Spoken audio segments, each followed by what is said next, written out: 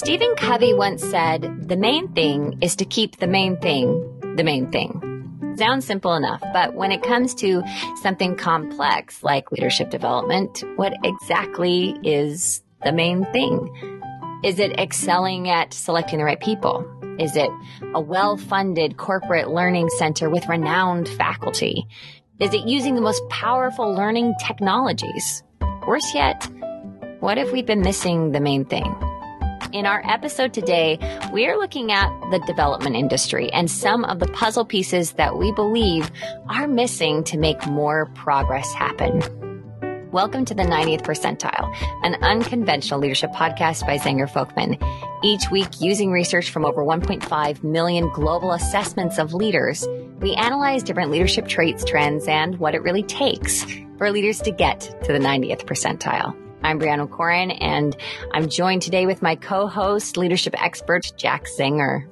Happy to do this with you today. This is an extremely important topic. Yeah, it's something that has been weighing on your mind for some months now, Jack, as you've been talking about it. And this discussion we're having today is just a small taste of a much larger discussion about what's missing in leadership development that you and Joe Folkman will be leading in a webinar later this month. It's going to cover how different organizations are transforming leadership development, how you can replicate their success, and what are some of the common issues with growth and the roles that we all need to play to build more extraordinary leaders in our workforces. I'm really looking forward to that webinar. You've been working on it for months. It will be a very open, honest look at some of the pitfalls in the industry. And I think our listeners will find it extremely useful and insightful. So be sure to register at the link in the episode notes or on our webinar registration page at zengerfolkman.com.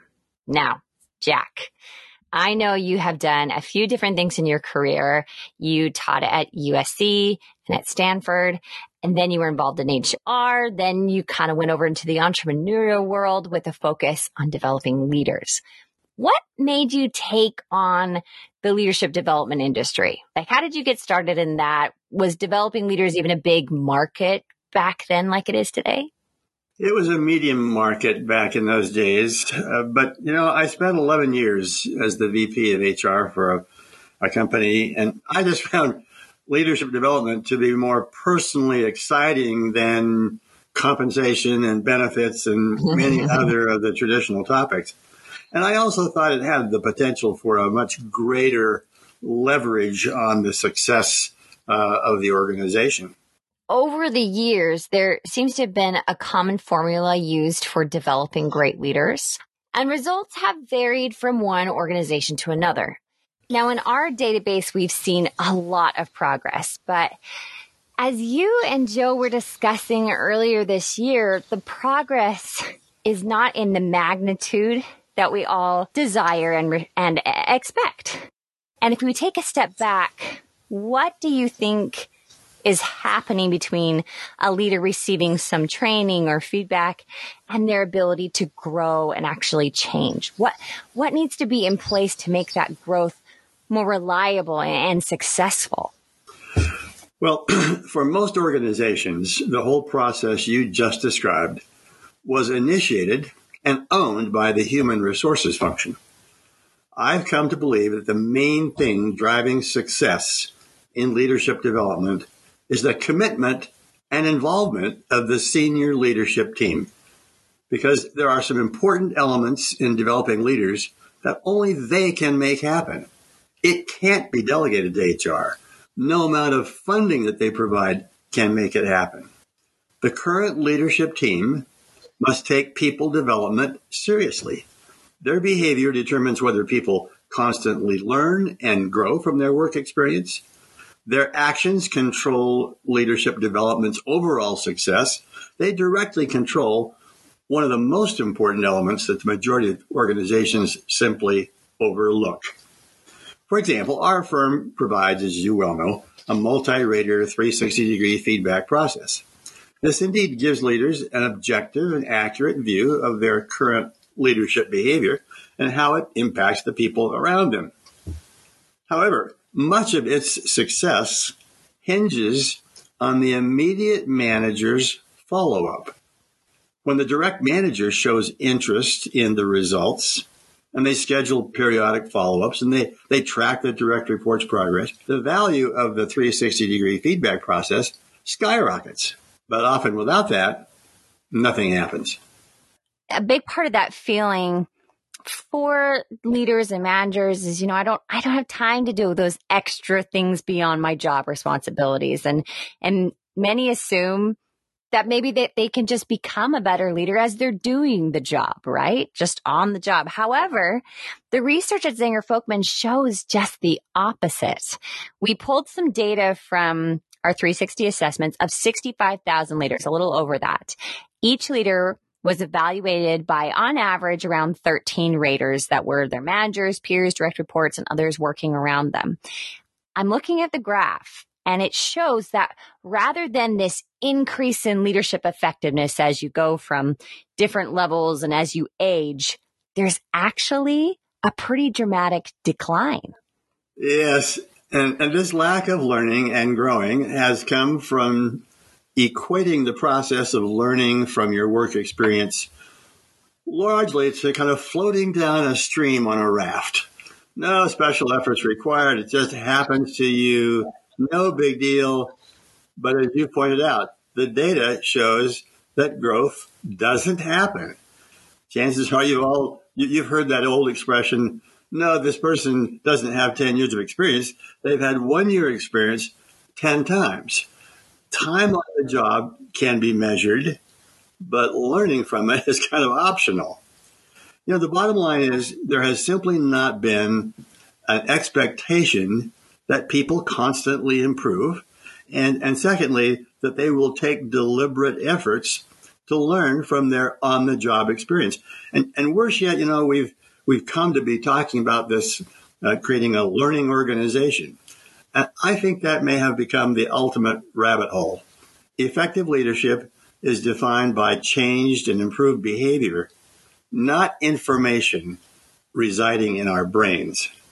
The other big piece that the leadership team controls is the willingness of the organization to make work assignments include, at least to some degree, the development of the person. In other words, people aren't given assignments simply because of their past success or their immediate availability. They are deliberately given assignments because that provides development that they need to propel their career upward. That's where many organizations are coming up way short. That's a lot to take in.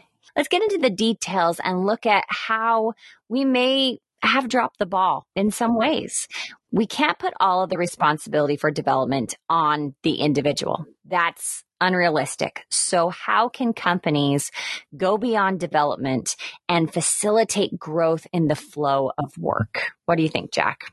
Yeah, let's take them one at a time. Let's first of all look at the organization's role in leadership development. The bedrock of an organization ensuring that work experience leads to learning is simply being intentional. And I will share a few ideas. Make after-action reviews a way of life. This is where you stop and you take time at the end of a project or some new initiative, and you say, okay, what was the original intention of this project? And let's compare it to what actually happened. Agree on what should be repeated and what maybe needs to be changed in the future. Secondly, create this new criterion for making work assignments. Again, the quick and easy route is just to say who's available and who's been a good performer in the past. But the added dimension of whose career can we accelerate by giving them this assignment. That's a new dimension for many organizations. And finally, I think we can, as an organization, look around and identify powerful development opportunities. They may be geographic transfers. They may be cross-functional transfers.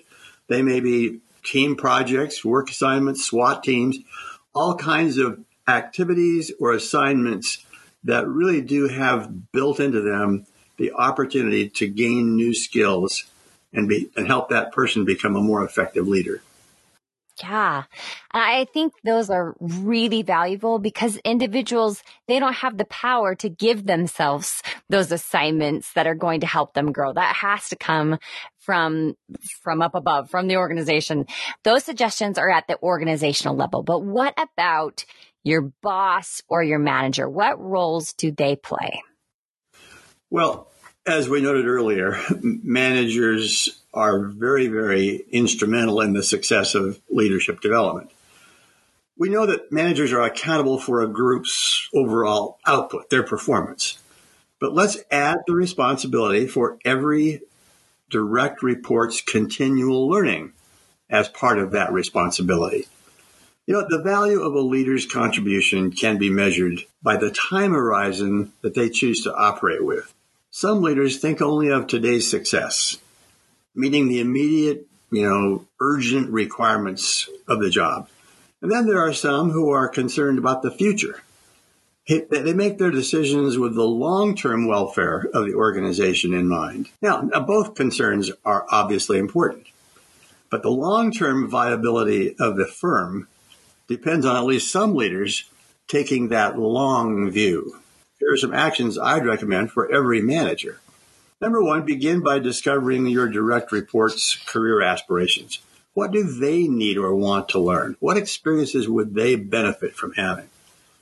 Secondly, be clear and communicate your desire to have them learn and grow and improve their leadership behavior.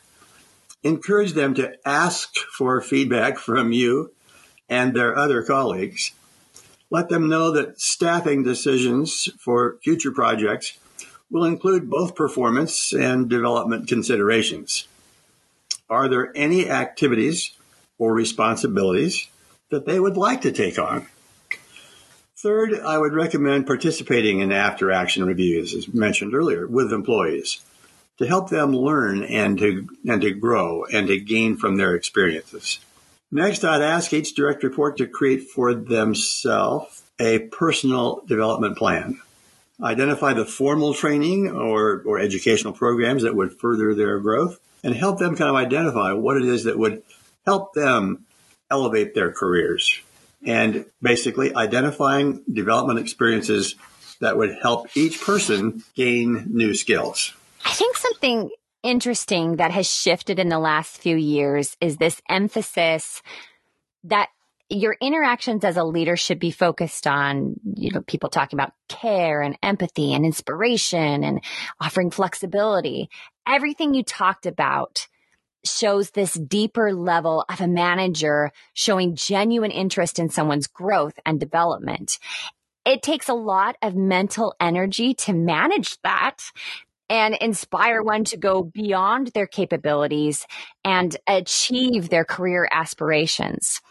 And after you've had the organization give you the opportunities and your boss sit down and develop a plan, the next part all falls on you. So Jack, what is the individual's role then in leadership development? Okay, I think every individual needs to understand the following, that the organization is committed and desires to have everyone grow and progress in their career. Secondly, that mere time on the job does not make people more effective. That's kind of a blinding insight for some people. Thirdly, that work assignments in the future are indeed made with both performance and development in mind, and that they need to know that they'll be the recipient of that, but that their development and growth must be intentional and done deliberately. I would strongly recommend to the individual leader that asking for feedback is a key to their long-term success. Responding with appreciation and reacting appropriately ensures ongoing feedback from the people around them. And finally, that self-awareness is vital for their long-term success. Everyone can benefit from some external objective assessment from the people with whom they work. So participate eagerly in a 360-degree feedback process. An important piece, probably the last piece that we'll talk about today of this development puzzle that can't be overlooked, is HR's role in leadership development? So what can they do to support these initiatives? Well, they absolutely play a vital role. They can aggregate development needs. So when they see several people needing further development in their communication skills or their strategic thinking or whatever, they can aggregate those and then provide that kind of development to the people who need it. They can provide appropriate formal development that addresses the most common needs. They can identify, with the help of the senior leaders, all the work assignments and projects that would provide powerful development opportunity. And finally, they can kind of monitor the whole talent review process, in which developmental work assignments are reviewed for each of the people, and along with their participation in formal development. That combination of work assignments and formal development opportunities, that's what the HR function can really provide. We covered a lot. So if we're going to go back to the original question of how we started this podcast, Jack, what is the main thing for leadership development? Well, Bree, more than $60 billion are spent on leadership development initiatives globally. It's the most frequently cited as the keeps me awake at night topic by senior executives. At the same time, every practitioner of leadership development we know laments not having greater success. My belief is that the missing element has been a culture that takes development seriously. And that culture is built by the senior leadership team. And one of the big evidences of that is their willingness to provide deliberate development assignments. I think in general, people want to become better leaders, and helping them overcome these limitations and build on their strengths is the heart of effective management.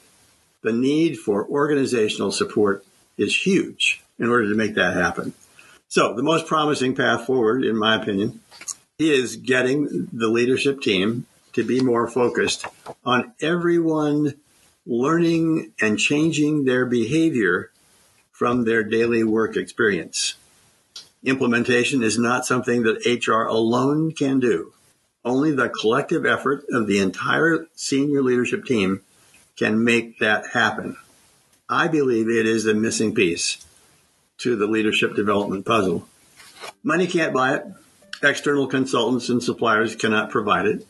It is completely in the hands of the current leadership team. The 90th Percentile, an Unconventional Leadership podcast, was written and recorded by Brianne O'Corin, Jack Zenger, and Joe Folkman, and produced by Zenger Folkman. If you are interested in learning more about Zenger Folkman's award-winning 360-degree assessments, leadership and coaching offerings, or would like to attend our monthly leadership webinar series hosted by Jack and Joe, visit our website at zengerfolkman.com. If you like our podcast, tell your friends and coworkers about it, and be sure to subscribe on Apple Podcasts, Spotify, or Stitcher, and leave us a great review. We really like to read them. All resources and links to the research referenced in this episode can be found in our episode details or on our podcast page on zengerfolkman.com.